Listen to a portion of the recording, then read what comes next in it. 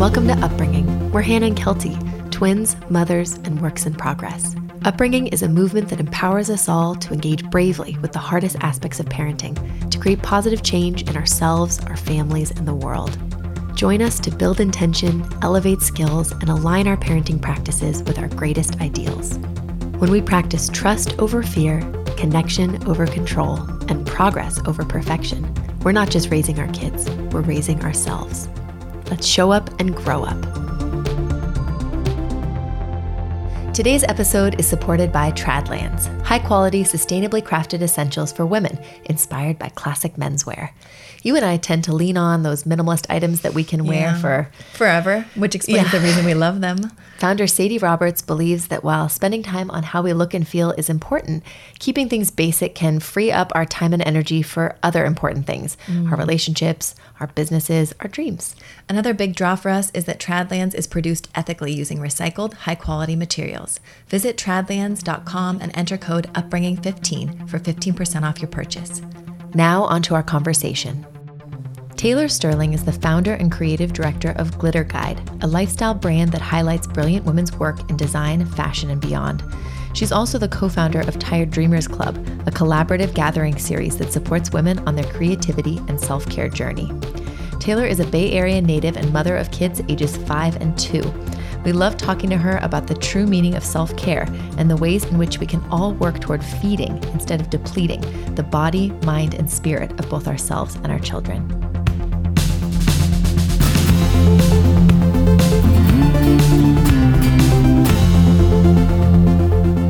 You know, it really did start with the birth of my daughter and just kind of being hit with this notion of like this new lifestyle that I needed to start to be able to survive. Because before I had my daughter, you know, I was just kind of like that typical self-employed, you know, running my own business person that was working nonstop. I loved to work. So I would just pour my entire self into my job. And then when my daughter came, I think I was just a little naive thinking that I could kind of maintain that even while watching her. Like I kept her home a lot more in the beginning than I did with my second. And I was really struggling and I was feeling super burnt out. I was feeling like I couldn't be creative anymore. I didn't like my job, but I also was feeling like I didn't like parenting. I was feeling very resentful on both sides, just feeling like I couldn't be the best at either one. And it was really frustrating me. And I ended up, after a couple of months of that, deciding to send my daughter to full-time care. And then with that, I kind of thought I was going to jump right back into my old schedule, my old lifestyle of working, and then realized soon that it still wasn't going to happen. Even with my daughter being in care, like full-time, I needed to have a lot more energy to be able to be a good parent and to be fulfilled myself. And it just wasn't happening. So I started to realize I was going to need like a big lifestyle change. And I got a business manager and I started doing all these things that I had really needed to do in order to free up some space for myself. And with that, that's kind of when I got the business manager and I started to have things sort of like more organized when it came to work, that, you know, I was able to say, okay, I can take like a little bit more time for myself now. I feel more secure with work to be able to set some boundaries. And so that's kind of where this process started to kind of unfold. I started to have more of a schedule with work. I started prioritizing myself more than maybe some things that I had done in the past when it came to my work schedule. I stopped feeling so guilty about not always being available. I think too, because I'm the boss, I used to feel like I had to be available to everybody at all times. And I had just to be on call. Yeah. Like on call, always working. Felt like I had to set this example that I was like this workaholic, like that they wouldn't have the same respect if they saw that I wasn't working as much, you know? But I just started to shift that all really, really slowly, and started to see the benefits of actually taking time for myself, both parenting and, you know, parenting wise and work wise. And then just recently, the Tired Dreamers Club thing was kind of like a beautiful accident. My best friend is a marriage and family therapist, and she and I are always texting each other about our work ideas and our dreams and things we want to do with our families. And we're always following it up with, oh, but I'm just so busy and I'm just so tired. I'm too depleted to get to that. And so she joked on a text message, oh, we're just two tired dreamers. And then I said, oh, you know, we're part of the Tired Dreamers Club. And that was it. And we left it at that for a while. But then that kind of idea started to sort of seep into my mind that like this journey that I had been on was really related to this. And that I had really started to notice that when I wasn't taking care of my needs and I wasn't taking time for myself, that it was, and my work is creative. So I started to really see that it was affecting my creativity.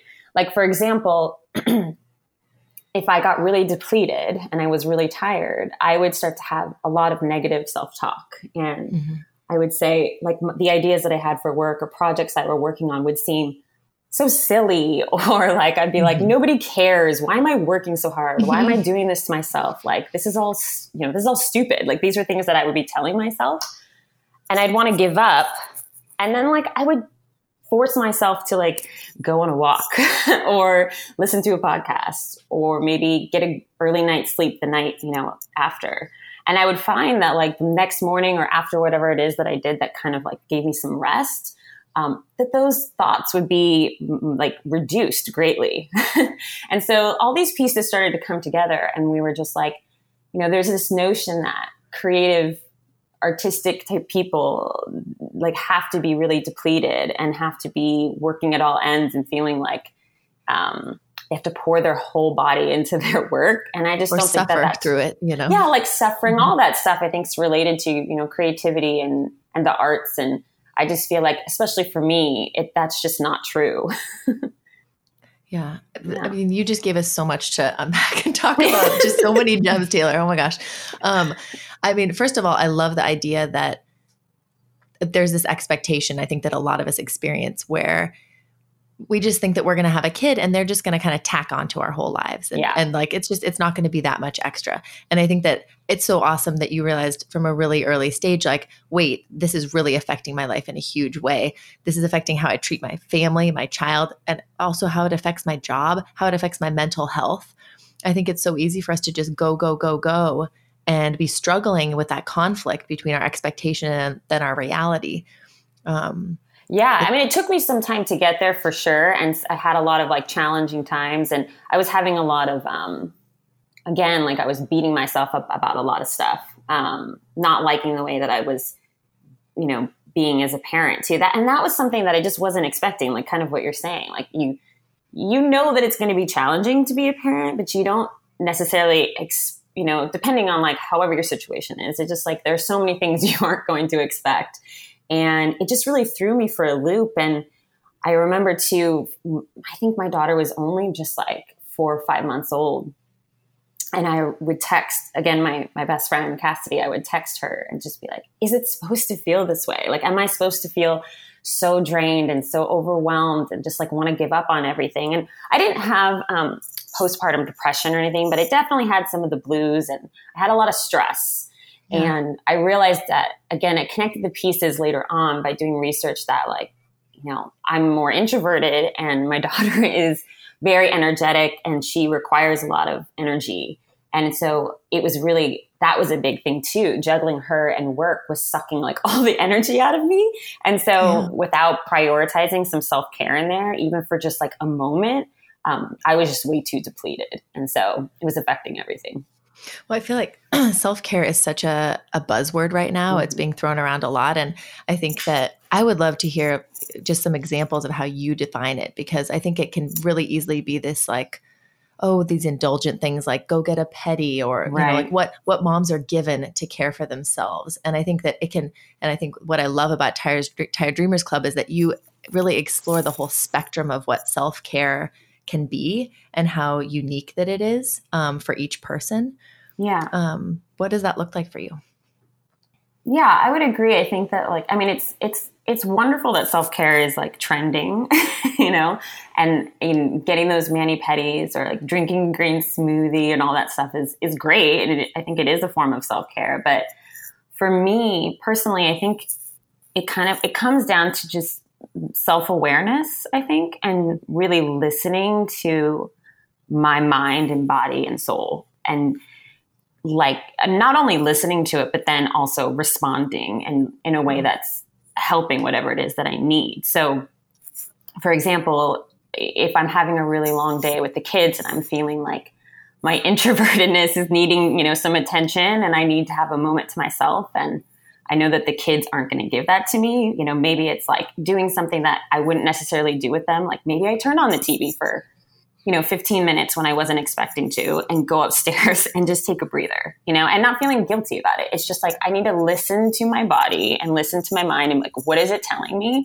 And then if I have an opportunity to create space for it, then making that space for it, and stop like pushing it back or saying I can't, or, all those things. I think it's just, for me, self-care is like being very self-aware and respecting those needs when you can, That makes so much sense. And then as far as Kelty and I were talking about, how is self-care prevention or is it treatment? So what is that, and I think that, or both, and it sounds like kind of what you're doing is a combination where you're like, the self-awareness part is leads to prevention, where you're like, well, I'm going to prevent myself from burning out right here, or yelling or crying or just feeling terrible or having negative thoughts or whatever. So I'm going to go sit in my room for 15 minutes. And then that's the actual treatment. You know? I think I think they totally go hand in hand. It's kind of like a circle. It's like, it's both. And I think, it can be, there are going to be times, you're never going to be perfect about it. That's like life gets in the way. And I definitely have, if my schedule's more busy at work one week, then I just prepare myself and know like, okay, I'm going to have a week where I don't have as much time to carve out for myself. I know I'm going to feel a certain way at the end of the day. And trying to find little moments where I can fit it in. I think that's kind of the key too, is to not put so much pressure on it. Like there aren't going to be people who work from home like me who can create a lot more space for it. I think just being really self-aware, listening to yourself, and then finding a tiny moment in the day that you can do something that is going to kind of feed whatever it is that's speaking to you. I think that that's just crucial and a good practice to have. And sometimes you'll have much more time and sometimes you won't. I love that though, that it's a practice, but it's also just a mindset. Yeah. And I think that that in particular is really difficult for people who are go-getters, who are really energetic and who are motivated and who hold themselves to a really high standard. Like when Kelty and I both when we started working together, we struggled because I was used to like go, go, go, go, go. And Kelty was like, well, let's take a walk to start the day. And I was like, are you kidding? No, we don't have time to do that. Or like we're having lunch and I'm like on my computer and she's like, Han, why don't I read this part of this book to you? Or, we like eat outside. And I was just like, Kelty, you were like my mindset. You were in efficiency mode. I had been working in research in a lab. And so I was literally brainwashed and burnt out. And I that's the way I lived. That was my mindset and my approach. And I've really come a long way. Can you give me some credit? You have come a very long way. Now we walk every day. Mm-hmm. You read while you eat, or you talk to me, or look around. It's awesome. Or we stop talking, which is really great too. Yeah. I was 100% that person as well. I think I still am, I think naturally that person. I've just had to really train myself to be the other way. And I think that's been something that I've really had to work on because like I can fall into work mode and efficiency mode really easily and lose track of like taking care of myself or, start falling into bad habits really easily. And so it's this like mindfulness that I'm constantly working on. I think something I wanted to mention too, that doesn't always get talked about a lot is I think sometimes people can hear you talking about, being really mindful, taking care of yourself, all these little things that I'm practicing and think that by doing all of this, that everything's going to be better in your life. And, like we talked about earlier, like nothing's perfect and, you're not going to be able to always respond the way that you want. And also by making all these shifts that I have in the last couple of years doesn't mean that everything has flourished because of it. I think, like I feel better. I think that my family dynamic is better. I feel more energetic, but honestly, like my work has actually suffered a little bit. Like it's slower. I ignore a lot more. I say no to more. I don't go to everything. I'm not like in the forefront, and things have slowed down, and that can be really scary. And it's a very delicate balance that I have to kind of be mindful of and not go too far, like in either direction, since it is my own business. But I wouldn't want people to think like I make all these positive changes and then everything's going to be great. Like it hasn't been. I think what's key for me is learning to be okay with that. Like learning to kind of like walk this rope, figure out like what I'm going to do and be okay with that.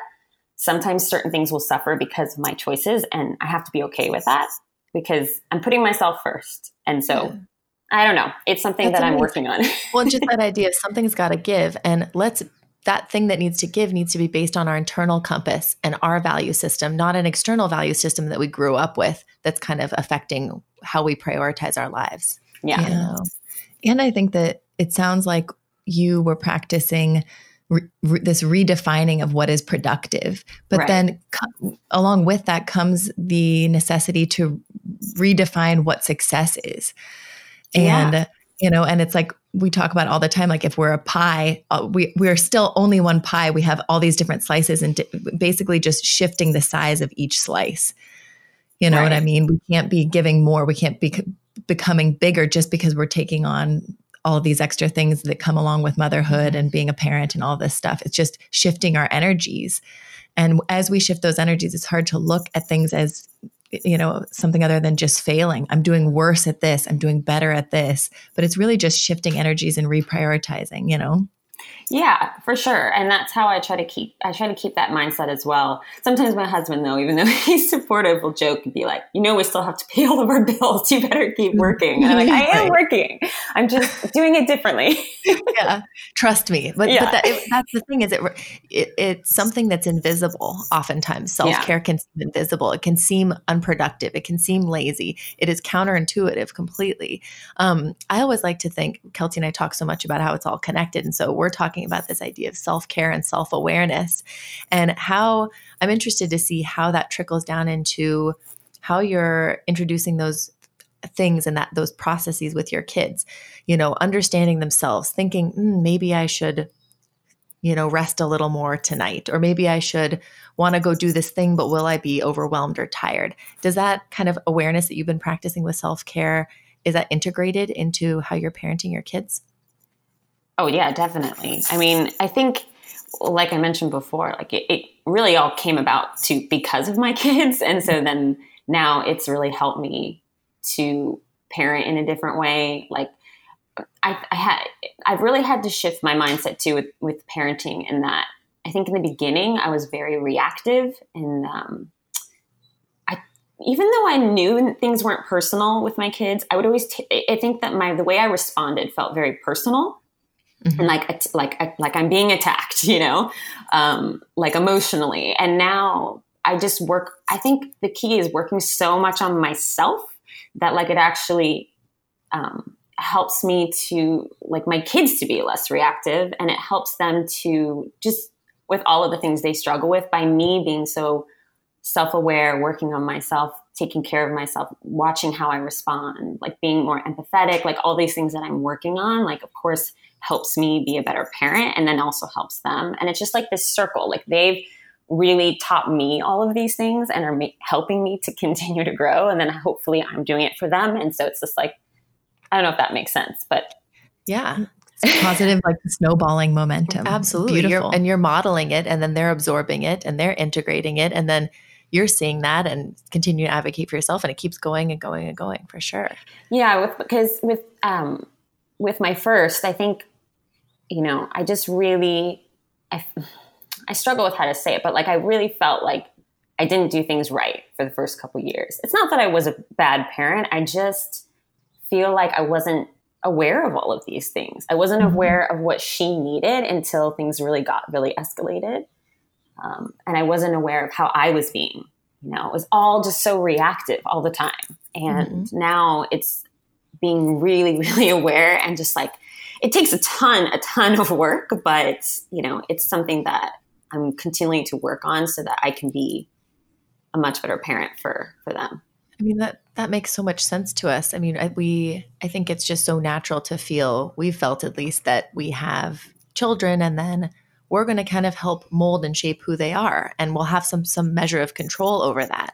And I think that we've had very rude awakenings in our experiences as parents with realizing, holy shit, these people are people. They're humans. They are their very own unique humans. And all of a sudden, I have to learn to live with this person that is completely different or very similar to me and has different needs or the same needs. And wow, I feel like we get together with a partner and we have enough trouble recognizing their uniqueness and reconciling the differences and working with them, not against them.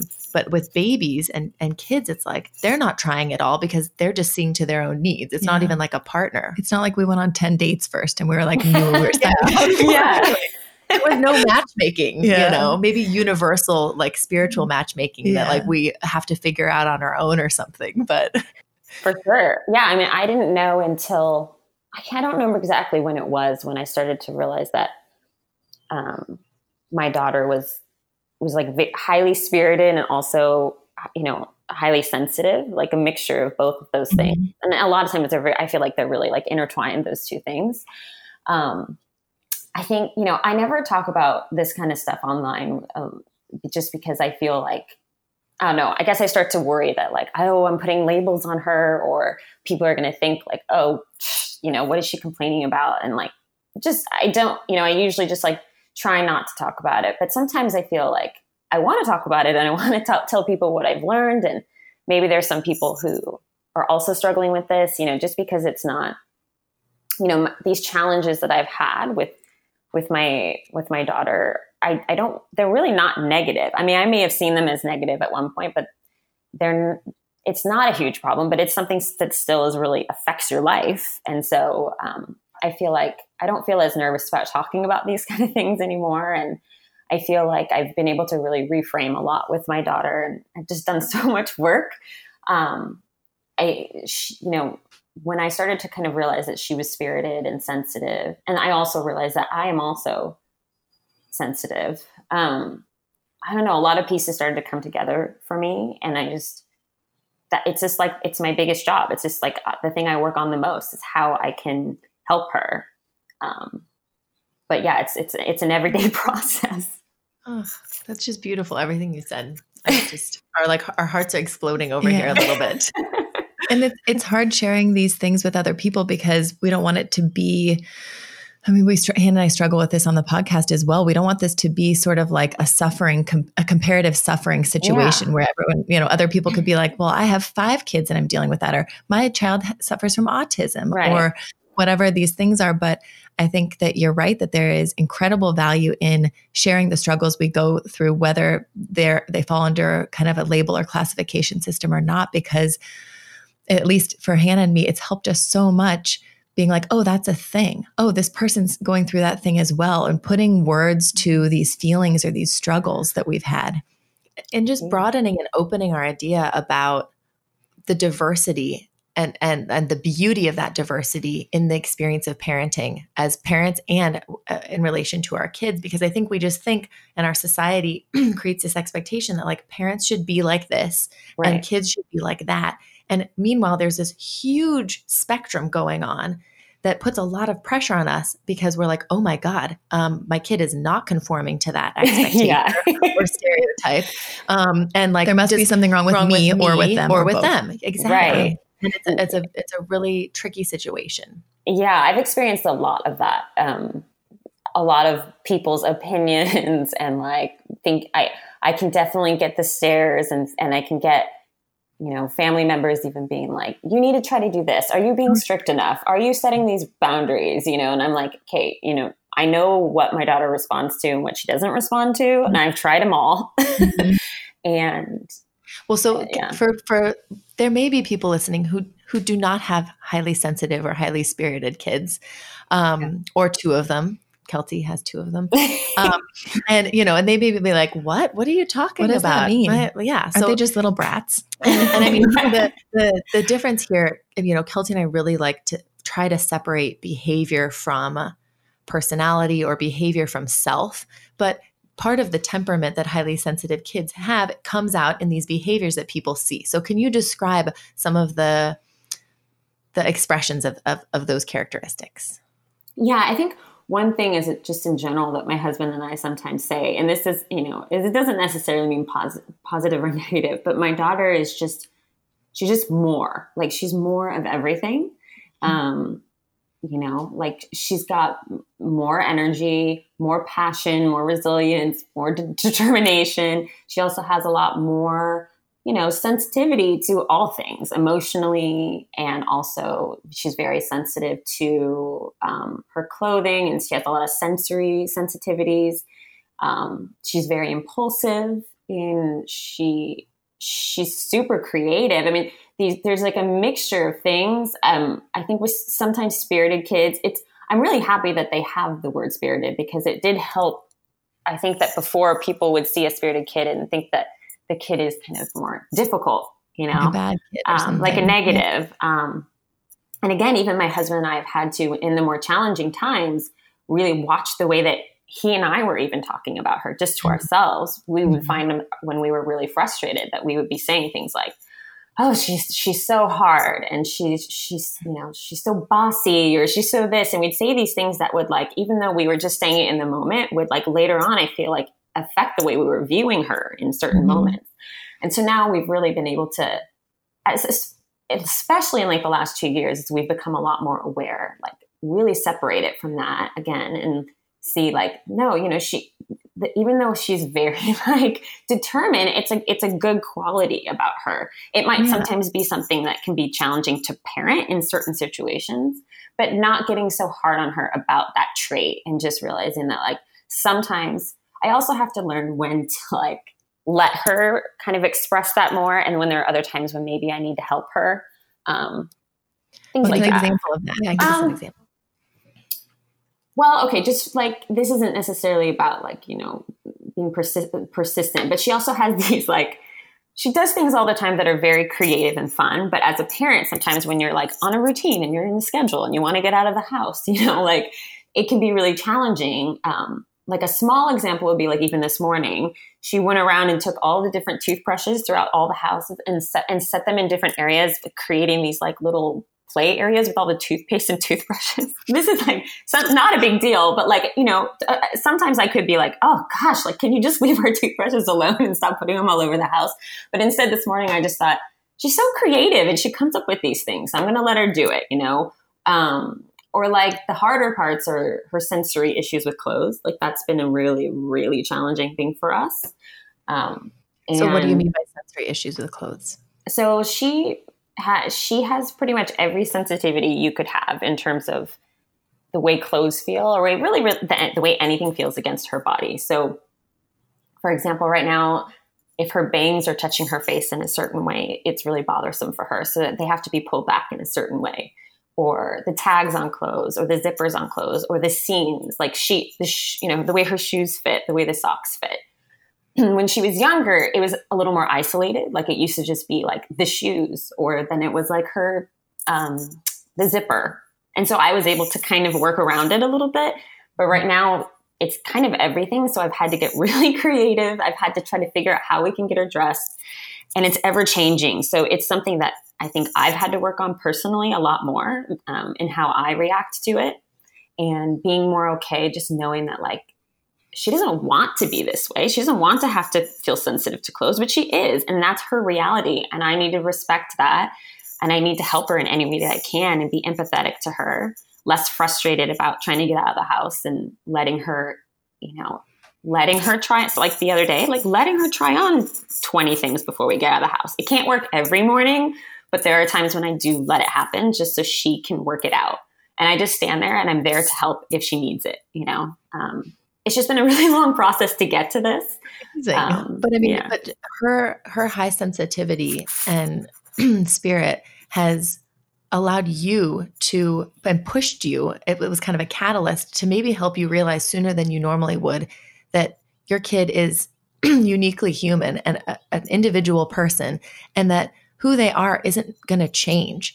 Who they are should be as you accept them, as you see them, and that you're just there to help support those things so that those traits the way you look and deal with those traits are the way that they're going to be looking and dealing with those traits as they grow to be an adult. You know what I mean? Yeah, 100%. So like, do you want her to be frustrated at herself when she is dealing with something, or feel shameful, or try to hide those parts of herself? They're not going to go away. Those are temperamental things, you know, like you're supporting her so much. It's amazing. Well, and I've noticed through experience that the more resistance, you know, or pushing that we've done in terms of like stuff like that, then the more sensitive she gets and the more slower she's going to be about getting dressed. And so, you know, me reacting only makes things worse. And as hard as that can be sometimes, you know, to not react, that's been one of my biggest growth, I think, experiences over the last couple of years, is like really watching myself, you know. And sometimes if I really feel like I can't not react, then I have to just walk out of the room. You know, just have to leave the room. And that, you know, that sometimes works. Yeah. Well, I think this is how it's been for me with my 2 kids as well, is I've been through it enough times where I realized that me pouring acid on it is doing like acid on acid, just making it worse. Yeah. Oh yeah. And so I've like developed a knee-jerk reaction to not do it because I'm so scared of what will happen. That always, like, more often than not trumps my, you know, frustration level or my inability to cope with whatever it is. I feel too, like if I feel that I'm being really triggered by it, because I do easily, I think because I've taken more of the responsibility of like helping her get out of the house than my husband. But sometimes if I feel like I can't handle it, I just can't, for whatever reason, I can't handle it, then I'll just be like, you're step in, you know, rescue me. You need to be subbed. I just keep thinking about, like, I mean, basically, you guys are having to share your power so much sooner with your children because they're highly sensitive and spirited. Yeah, that's what I talk about all the time. It's forced us to be more respectful. We have parents. friends who they dominate their kids, and the kids are like, "Okay, no problem," and that works for them. And you're just like, "Oh my god!" Like, if Kelsey tried that with her kids, like, do you have any idea what would happen? And I get those same comments that you get, or stares, or comments from family members, like, "Just tell them how it is," or "Just lay down that boundary and don't budge." And I'm like, she cannot budge 1,000 times longer than me. Like, she's 100%. I think one thing that's been a little bit of a relief too is, you know, I think both my kids have a spiritedness to them, but my son is just a little bit more easygoing, a little bit like he's more sensitive to, like, if you do get upset with him, he is more like apt to cry and say sorry and things, where my daughter would be like, "I'm gonna fight you to the death," you know. And so we have noticed that, like, it's not necessarily our parenting. I mean, I 100% feel like I have improved in my parenting, but like, just from the get-go, my kids have different temperaments, and it's not all my fault, you know. I think it helped me realize, like, I don't need to beat myself up all the time. This is just who they are. And I just have to know how to respond to them. And that's something that has taken me a long time to get to. But that, I think also, like, if I had, you know, not to say you need to have more than one kid for sure, but like having 2 kids helped me with that a little bit, you know. Last week we were talking with Allison Mazurek about the same exact thing, and she had a more spirited first kid, and having that second one was a wake-up call to her that it wasn't her, it wasn't her fault. Yeah. He needed to move more. He needed to emote more. He needed to, you know, do all of that. But I think it's so interesting that you were talking earlier about developing your own sense of awareness for the things that you need, anticipating the ways in which you can support yourself and care for yourself. And you have the opportunity to do that at a way higher level with your kids. I'm looking at it like an opportunity right now. I know it doesn't always feel that way, but that's part of the whole circle thing, is you're able to say, okay, getting out the door is not going to be the easy process, you know, for me and for my daughter, like it is. So what are the things we can do to set her up for success? Talking about it earlier, laying out different options, talking through the process, supporting their emotions, you know, I feel like all of the hard work that we do is also practice in basic life skills that, you know, these very happy parents with really, you know, like easygoing kids maybe aren't getting that same practice. Yeah. I mean, and I also like you were talking about, like, sharing the power, right? Like, relinquishing control. You know, I have 2 wonderful parents, very supportive, like, amazing. However, I still had a very different upbringing. There was a lot more control. It's a lot more of, like, just like the typical, I feel like, parenting style that you see, very control based. And that sometimes comes out in me. And I think it's just also natural for a human to want, like, especially if you have young kids, you want to help mold them and share like what you think would be great. Right. And like, even with the dressing part, I think, more recently, I haven't always had success with this, but, she's almost 6. So she decided that, we're going to go online and we're going to, pick out a bunch of stuff that you would be really excited to wear to school. And so we just recently did that, and she picked out a bunch of stuff, and I was just there to kind of be like, that seam might bother you. This has an itchy skirt, and she was really responsive to that stuff. And so she picked out a couple things for school. She was so excited for them to come in the mail. And thankfully, she has loved wearing them for the past 2 weeks. So it was a win this time so far. But, it's hard for me because they aren't necessarily things I would want her to wear. They aren't from stores that I necessarily want to support, my standards and the things that I would like for my family. I think that it's just like letting go of some of that, just being like, okay, maybe I wouldn't necessarily put her in this or want to buy these types of things, but if this is going to help her and be something that like makes our life a little easier, then I just need to let some stuff go. Right. And she's already asserting herself as her own person, saying, I'm going to wear that really ugly pair of pants because I love them. And you're saying, yes, you are your own person and you love those ugly pants. And it's killing me inside a little bit. But we're going to make it happen. Like, you're growing as she's growing. It's amazing. I know. I do sometimes get envious though of those, families you see like wearing like very all beautiful, hand dyed sustainable fabric, like just like all look wonderfully like matched together. And you're like, oh, that looks really lovely. Just put them on. And then my kids are just like, no. No, and I think something, I don't know, Kelty, you tell me if this is a trait of highly sensitive kids, is that they once something works for them, they really want to stick to that. And so, for example, your daughter had those pants that were like, she had butt crack on them. Like, they were too small. They were like soft velvet, and she really liked I think the feel of them. And they had like a hole in the knee, and she would wear them every single day. Yeah. Whereas, my daughter was wearing something different every day, and then she would change before she went to school. That was her kind of sensitivity, was like the way things kind of looked and wanting things to look a certain way. It had to be matching. It had to tie in the right places. It had to be new every day. She couldn't wear the same thing every day. Right. And then your daughter was the complete opposite, where she had to wear the same thing, where it's like you had to dig around and find whatever it was, or had to wash it because it was like there was poop on it or something. Right. Yeah, it was like form versus function sensitivity wise. Yeah. Yeah. But that's the idea, is that, like we started talking about at the beginning, this is a spectrum of traits, and every kid is so unique, and we have to kind of find ways to honor that and laugh about it too. Like, we can laugh right now.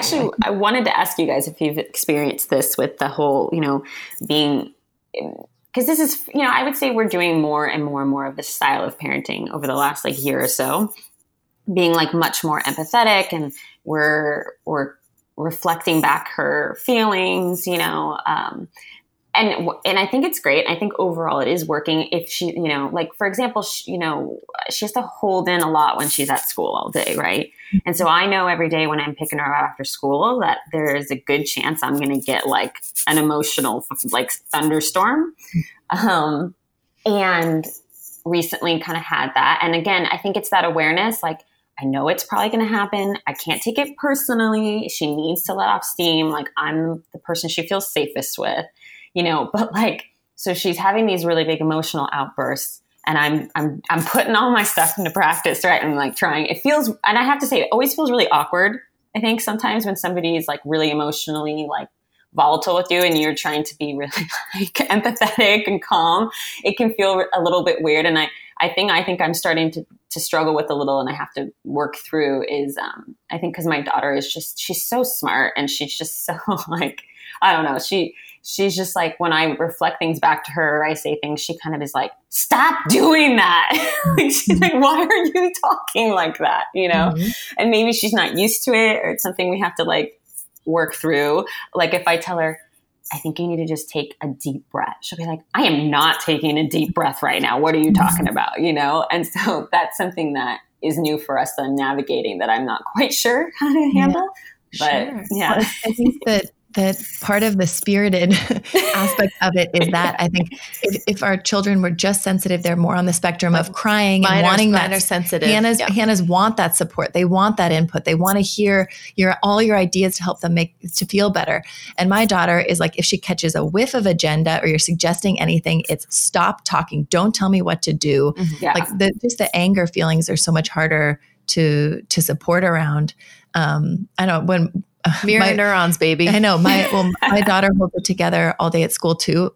Recently we got this report back and I was like, does she ever cry? Is she ever upset and frustrated? Because it's like 100 times a day, basically, when I'm with her. Yeah. And then at school, and they were like, no, she's like the most helpful student. She's never emotional or resistant. But I come to pick her up and she runs across the playground and like punches me in the stomach. Like exact same. Ready. I'm with you. But I think the approach that you've taken with her, Keltie, is really just listening more and speaking less and realizing the power of your presence, that she doesn't need you to do anything or say anything. She just needs you to exude empathy. And I think that's like, it's a super skill for sure. Yes. And it's so hard because it makes us feel helpless where we're like, I'm not doing anything. Or resentful because you feel like a doormat. They're just dumping on you. Totally. That's something that I've had to get over. Hard. Yeah. Because you feel like, I think too, growing up and you're in this like win-lose situation a lot when you're fighting, to take that like more empathetic, just like calm stance. You start like, you feel a little resentful sometimes. You're like, wait, why am I letting them like walk all over me? But I have to again remember, it's not. She's a child. That's a fake role in our society of a winner and a loser. And if you're passive, then that's bad. If you're receptive, that's bad. You have to be aggressive. You have to be on top. And that's what's so counterintuitive about having a spirited or sensitive kid, is that role seems to get reversed so often. Mm-hmm. But I think the idea is changing our mindset to be this idea of that's a power that you have by sitting there and listening and nodding. Keltie, you do a lot of nodding. I do. Yep, with a pleasant expression on your face. You breathe. Instead of telling her to breathe, I would just take the deep breaths. Just take the deep breath. Okay, that's good. And then I think talking about her with her in those moments later when she's calm, circling back when she's receptive, and talking about it like, let's pretend, we know how in summer there's no rain and everything gets dry. And then we need the rain to come to give everything water again, or finding some sort of metaphor where you're like, at the end of the day, there's been no rain all day and it's in your body and it needs to come out. And so you let it out. And I'm always here for you to let that out so that you can feel better again. So the flowers can grow, basically. Yeah. That reminds me of something else that both my husband and I have gotten a lot more comfortable with, in that letting them just release a lot more. And like when we were new parents, being so afraid of those meltdowns that we would just have all the time. Not us, but like the kids would have all the time. Maybe we had them too, but like being really afraid of them, feeling really judged by the meltdowns. And now, like, I kind of just embrace them. I don't feel embarrassed about them in public at all anymore.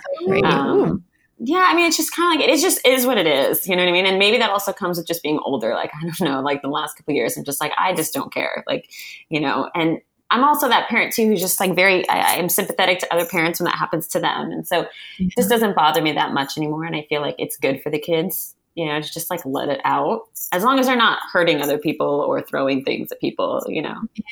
I always, when my kids are losing it in public, I always try to imagine that the people watching go through that silently and are actually liberated and inspired by seeing somebody calmly and lovingly handle it and not like drag their kid out like red-faced and shove them in a car and freaking out.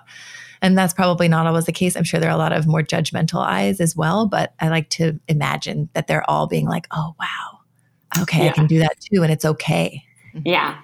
Yeah. And when we see other parents, I like get a little creepy where I like get a little closer somehow, with my shopping cart or whatever. And I nod and look like, wow, yeah. Oh my gosh. I wanted that cereal. Cause I'm just like, I want that parent to know it's okay. It's I know. Really hard. Cause it's like, we've gotten to that other side and now we can see it. And it's like, we're liberated by this acceptance of who they are and how they feel. Totally. It feels good being on the other side of that. Did you have an empowerment that you wanted to talk about today? Oh my gosh. Well, every time I look at all your guys' empowerment, I love every single one of them. You guys, this is going to be funny. I mean, I feel like you guys are speaking to me when I listen to this podcast because it's just been really helpful. And you guys have been connecting with me on so many things that I have been working on over the last 6 years. So it's just so great. I even wrote down some of your stuff. I have a sign in my kitchen with some of your stuff on it. That's embarrassing. You have to send us a picture because I want to know what it is. We'll make it. Okay. But it's just such helpful reminders. It's so hard to pick one of them. I think the one that just relates to me right now so much is just the we look inward. It's just because it affects everything, by working on ourselves, Yeah, it's the beginning. Yeah. Yeah. I think it ties into the self-care. I think I've been unpacking so much over this journey too, things that they're not all easy to become aware of, but, looking at stuff in my own childhood and other relationships and again, my work relationship, this is going to again sound really funny. My husband, I was having this revelation the other night, just telling my husband, I'm like, it's all connected. It's just all connected. And he's like, are you high? What is going on with you? I was like, no, I'm having a moment. Okay. About what was all connected? I don't know. Maybe I was being crazy, but I was just thinking about all these pieces coming together that I have been going through with this, with Tired Dreamers Club and the work on my daughter. And then this other kind of family relationship stuff I'm working on right now. I'm not even in therapy, but this is my own personal therapy that I put myself through, just all the readings and the unpacking that I've been doing and just seeing that I don't know. It just seems like this circle. I can't quite explain it, but each thing unpacks another thing, and then I'm able to work on it, and it's kind of all connected in this way. And it makes sense in my head, but I don't know if it makes sense to other people. It absolutely makes sense. I think and when we talked about it being all connected on the podcast early in our first season, it was so much about just breaking down these walls, breaking down these expectations, breaking down these labels, and bringing it all in, letting it all flow together, saying, this is me as a mom. This is me as a coworker. This is me as a partner. This is me as a human being. This is how I want to act to myself. This is how I want to then act to my partner, my child, my whoever. And yeah, I don't know how else to describe it. But connected. It's a connected circle. Yeah. Yeah. I didn't even realize that you guys did say that. Yeah. It's hard to explain, but yeah, it's really connected. And I feel like, thankfully, my children brought this all out, as hard as a lot of it has seemed in the moment. When I step back and look, I'm like, no, I'm really grateful that I could be doing all of this work. That was fun. That was really, really fun. Taylor is incredible. Yeah. I think we haven't talked that much about parenting in any of these conversations that we've had, and it was really a good time for me. And it felt good connecting with someone who has a sensitive, spirited kid like I do. Mm-hmm. I love how we kind of ended up integrating the themes of self-care and parenting. Really, when you think about it, they have so much in common. Yeah. I think that she talked about how mindset and awareness are everything. And I do believe that that's how it is with both thinking about our self-care and our parenting. It's not about how much money you have or how much time you're spending with your kid. It's about the quality more than the quantity. It's about that intention setting, you know? Mm-hmm. Yeah, self-care doesn't have to be getting petties or spending money on wine. It can just be going into the other room and having that awareness of when you're starting to get pushed beyond. Yeah. And the same thing with our kids. Considering their sensitivities, considering their personalities. That doesn't cost money. It's not about spending more time with them. It's not asking more of you. It's just asking better of us in some ways. Yeah. And she brought up the martyr complex of being a creative and a self-employed person. And that connects so much to me to parenting as well. Yeah. Totally. It's so easy to just say, I don't have the time or the luxury or the privilege to do this self-care thing, like you said, or to be reading about my parenting or being more aware, choosing my words or any of these things. And I think we would maintain that we do have that opportunity. Because it's not about necessarily more time or more money or anything logistical necessarily. It's really just about doing that inner work. Yeah. I like that she described self-care as a self-awareness, and that it's about listening to her body, mind, and soul and responding instead of reacting. And that is just, that kind of summarizes what we're trying to do in our parenting so much.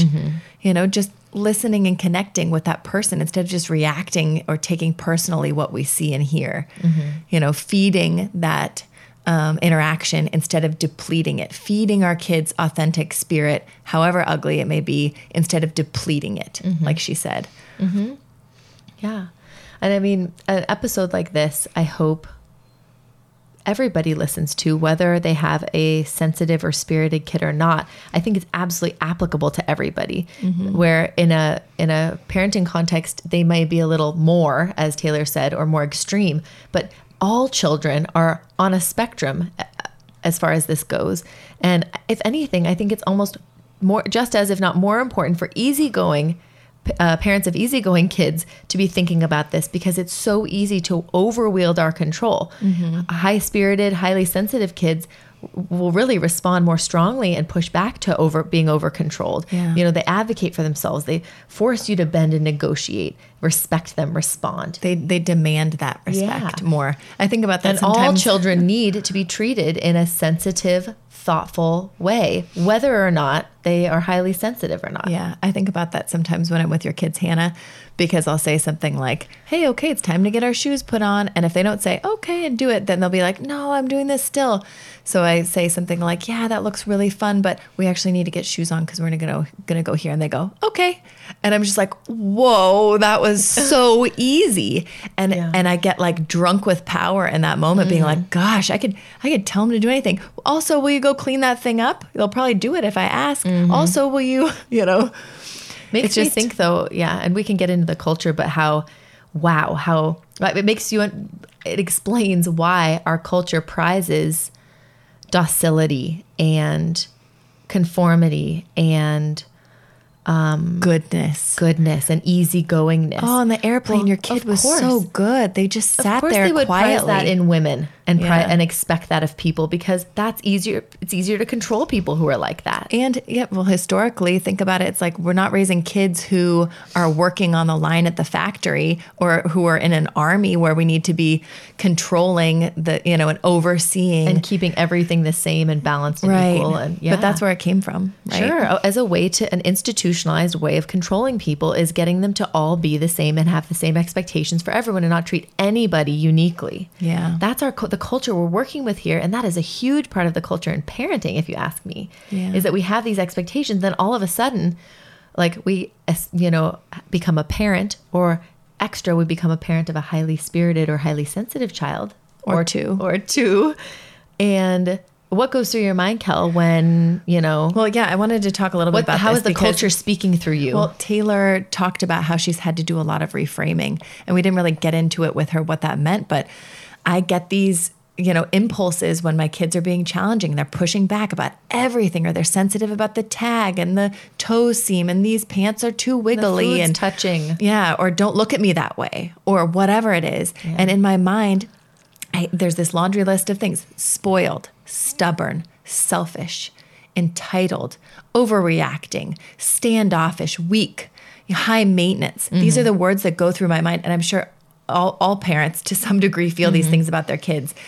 And I think what I've been trying Are those your real thoughts, Kelsey, and your real beliefs about your child? Do they serve you? Do they serve Absolutely your kid? Not. I've been trying to replace them when they pop into my head. I try to replace them with they're being so human instead of being so spoiled, being so entitled, being so high maintenance. That's what I want to say. And I can confess that to my husband or to you later and say, oh my God, she was being so bratty. Yeah. And I can talk about that culturally and reacting emotionally through this cultural conditioning. That's how I was feeling. And that's why we're reacting, because our infrastructure and our whole place of context is from this culture that says, do not speak out. Do not advocate for yourself. Do not be different. Push back against authority. Do not push back against authority. And guess what? Our kids do every freaking day. So that's why it's so uncomfortable for us as parents to be dealing with it. But in terms of reframing and rewriting those, other than saying human, I've had to, and we all have to, like we talk about a lot of upbringing, rewrite these words and be thinking about how these characteristics, these traits, these aspects of a child's temperament are, when nurtured and when supported and when seen not as bad but as good, able to become these other things. They're not just spoiled, bratty, entitled, stubborn, standoffish, weak. They're discerning. They're authentic. They're observant. They're self-knowing. They're persistent and thoughtful. You know? But I think that people could be like, well, you're just choosing to see the glasses full instead of as these are half some empty. Rosy glasses you girls are looking through. What's the why? Why would I actually want to do this? And so I have a few thoughts on that. I think number one, it's the right thing to do, treating them as a human and seeking to see the best in the people in our lives, and everyone for that matter, that's the right thing to do. But it also plays into the whole idea that when we see the best in people and believe that they're doing the best they can, we feel better, just generally speaking, and we typically do better. We respond better and engage better with that person. And then in turn, that person can typically begin to feel better and do better. And then if we're in a relationship with that child, our connection can stay stronger, which, it's hard to see sometimes because the highly sensitive, highly spirited will continue to have that meltdown. They'll continue to have whatever it is. Sometimes you wonder, you've mentioned, Kelly, you're like, is this getting through? Is she seeing and feeling and understanding the effort that I'm putting into to honor her uniqueness and her experience? Yeah. It's just a huge trust fall. And I know it's the right thing to do, but you don't always see those results. I don't see her circle back and say, Mom, thank you so much for just being by my side. I really needed someone right then. She's 5 years old. Yeah. We're going to get there. Yeah, but it is a huge leap of trust. But I think the biggest thing that you and I talk about, Kelty, with this is that in our culture, we believe that if a behavior doesn't conform, if we don't like the behavior, if we don't whatever, then it's our job to discourage it or extinguish it. But when you really think about it, behaviors are an extension of an inner experience or personality trait in our children. And the conflict of interest here is that when we're extinguishing and minimizing and discouraging these things that they're doing, thinking that that's good, we're going to show them how to behave in the world, we're going to be promoting better things, that's actually squashing a huge part. It's limiting a huge part of who they are, right? Yeah. And the idea behind this is that we don't want them to be discouraging and separating from themselves as adults. We want fully integrated whole kids, right? You talk about inner voice a lot, Kel. I do. I think to talk about I believe, and the more we read that supports this, that the way that we speak to our kids, the way that we act towards our kids becomes their inner voice, and the way that they judge themselves or support themselves and others, and in others as well. Yeah, for sure. I mean, I think that we talk about, why do I have such negative self-talk? Why am I beating myself up about that? Why do you think? It's our culture and our upbringing. We're like, sorry, Mom and Dad. Literally, no. it has conditioned us to be thinking, I shouldn't have done that. I'm a terrible person. I shouldn't let my freak flag fly about this because it could be embarrassing. Basically, the way we respond to our kids in these moments, it is conditioning them to respond to themselves. Are they going to respond to themselves with curiosity and unconditional love and thoughtfulness and self-awareness? Or are they going to have had such negative experiences with us and other people growing up that they disassociate a huge part of themselves from that? I think that's the kind of underlying gift of this as well, is that through this process, we can heal our own wounds and cracks. As we're working to support all the flavors and all of these traits and personality things and points of view and ways of living that our kids are doing, we're able to then turn that on ourselves and say, don't feel ashamed of that. Don't feel like a bad person for that. Don't feel like a piece of crap for that. We can turn that lens onto ourselves as well to heal. Yeah. I think that's why it's so uncomfortable, because we look at our children and we're like, why should I be loving you unconditionally when I'm so hard on myself and I was maybe not loved unconditionally? This doesn't really feel fair. Talk about martyr complex. Yeah. But as you say, Kelty, that is the beauty of this process and as Taylor said, this isn't a practice of perfection. This is a practice of progress, little by little, that as we're leaning in and supporting them as a human and wholeheartedly and unconditionally, we're learning to do that for ourselves, which is pretty awesome. Yeah. But I think we talk about this sort of hypocrisy all the time where we're like, wow, we want our kids to be disruptors and innovators and totally authentic spirits who stick it to the man. But right now as kids, don't do any of that, guys. Yeah. And I was reading this book, The Highly Sensitive Child by Elaine Aron. It's really, really great, whether you have a highly sensitive child or not. But her main motto of the book is, to have an exceptional child, you must be willing to have an exceptional child.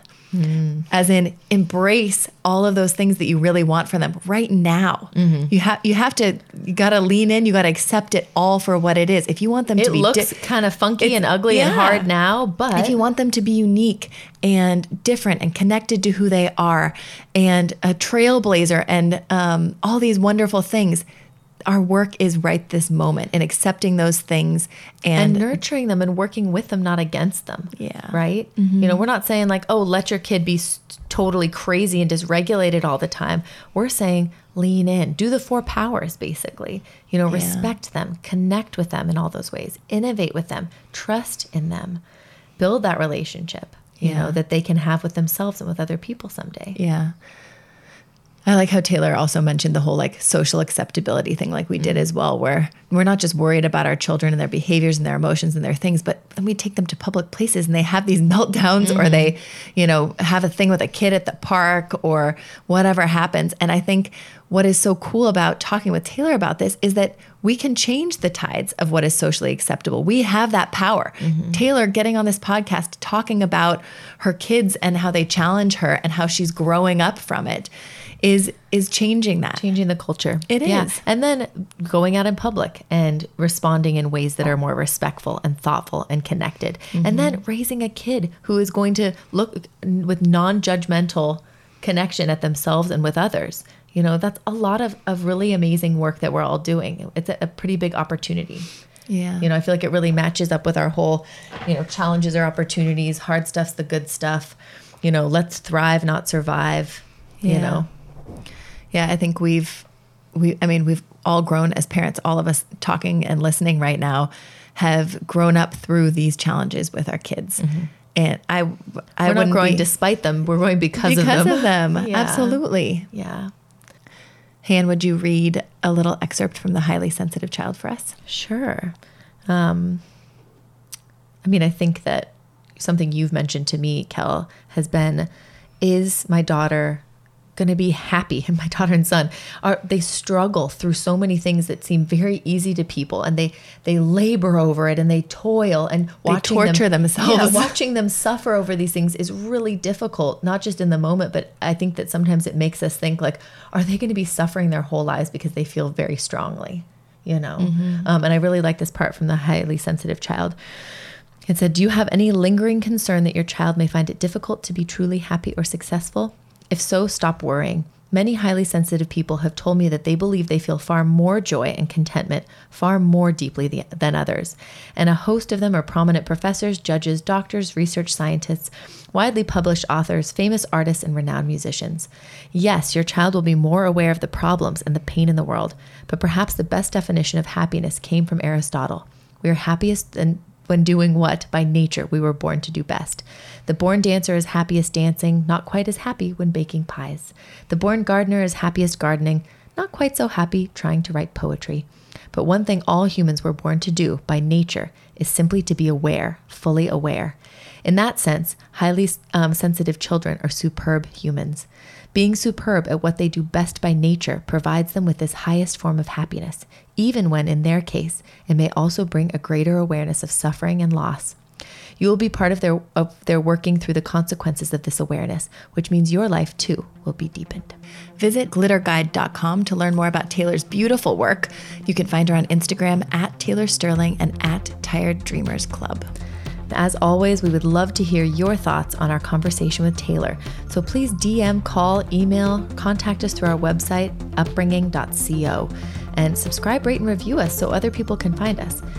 Plus, I feel like we should also say, get in touch anytime so that we can tell you why the hard stuff is the good stuff. Why something your kid is doing is actually absolutely valuable and worthy and is an opportunity. Can we flip that behavior, that obnoxious trait, that worrywart feeling into something productive for you and for them? Okay. Lastly, you are doing an amazing job. We are so proud of you, and we're right here with you, taking steps to better understand ourselves, our kids, and one another. So thanks for being here. We're all growing up together. Till next time.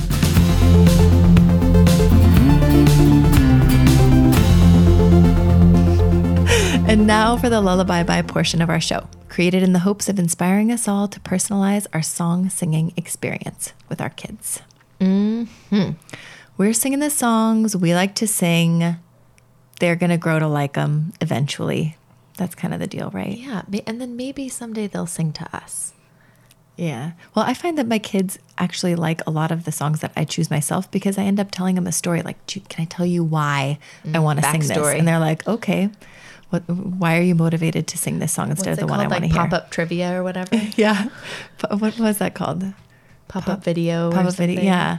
I don't do it in the middle of the song, but I tell them a little vignette, a little story. This is where this one came from, this whatever. Not unlike this after show, really. Mm-hmm. Yeah. So what do you have for me this week, Cal? I think you should sing this song, not me. Mm-hmm. Yeah. It's You Gotta Be by Des'ree. I really feel strongly about this. It's just an amazing song. I heard it on the radio the other day when I was driving and have since sung it a couple times to the kids. When was it originally? Somewhere in the 90s. Yeah. I mean, I feel like we had the tape. I remember it was like purple, kind of purpley blue. I think we had separate rooms for like 5 minutes. And when we did, I had the tape on my little tape deck and I played it all the time, like while I was like cutting out comic book clippings and taping them to the front of my dresser. Mm-hmm. Vaguely remember that. She's just got a beautiful voice. I didn't know she was British. Yeah. Learned that recently. Yeah. I think the lyrics are just awesome. And I like singing songs to my kids that speak to both me and hopefully to them, you know, get a little cross meaning going on. Yeah, I think we don't have to say it, but I like the way she phrases things as you gotta. And it's not like you must do this, but it's just like you gotta just keep going, just keep trying, just keep moving forward with awareness. Kind of like what we talked about with Taylor. Listen as your day unfolds. Challenge what the future holds. Try to keep your head up to the sky. Lovers, they may cause you tears. Go ahead, release your fears. Stand up and be counted. Don't be ashamed to cry. You gotta be bad. You gotta be bold. You gotta be wiser. You gotta be hard. You gotta be tough. You gotta be stronger. You gotta be cool, you gotta be calm, you gotta stay together. All I know, love will save the day. Herald what your mother said. Read the books your father read. Try to solve the puzzles in your own sweet time. Some may have more cash than you. Others take a different view. My, oh my, hey, hey. You gotta be bad, you gotta be bold, you gotta be wiser. You gotta be hard, you gotta be tough, you gotta be stronger. You gotta be cool, you gotta be calm, you gotta stay together. All I know, love will save the day.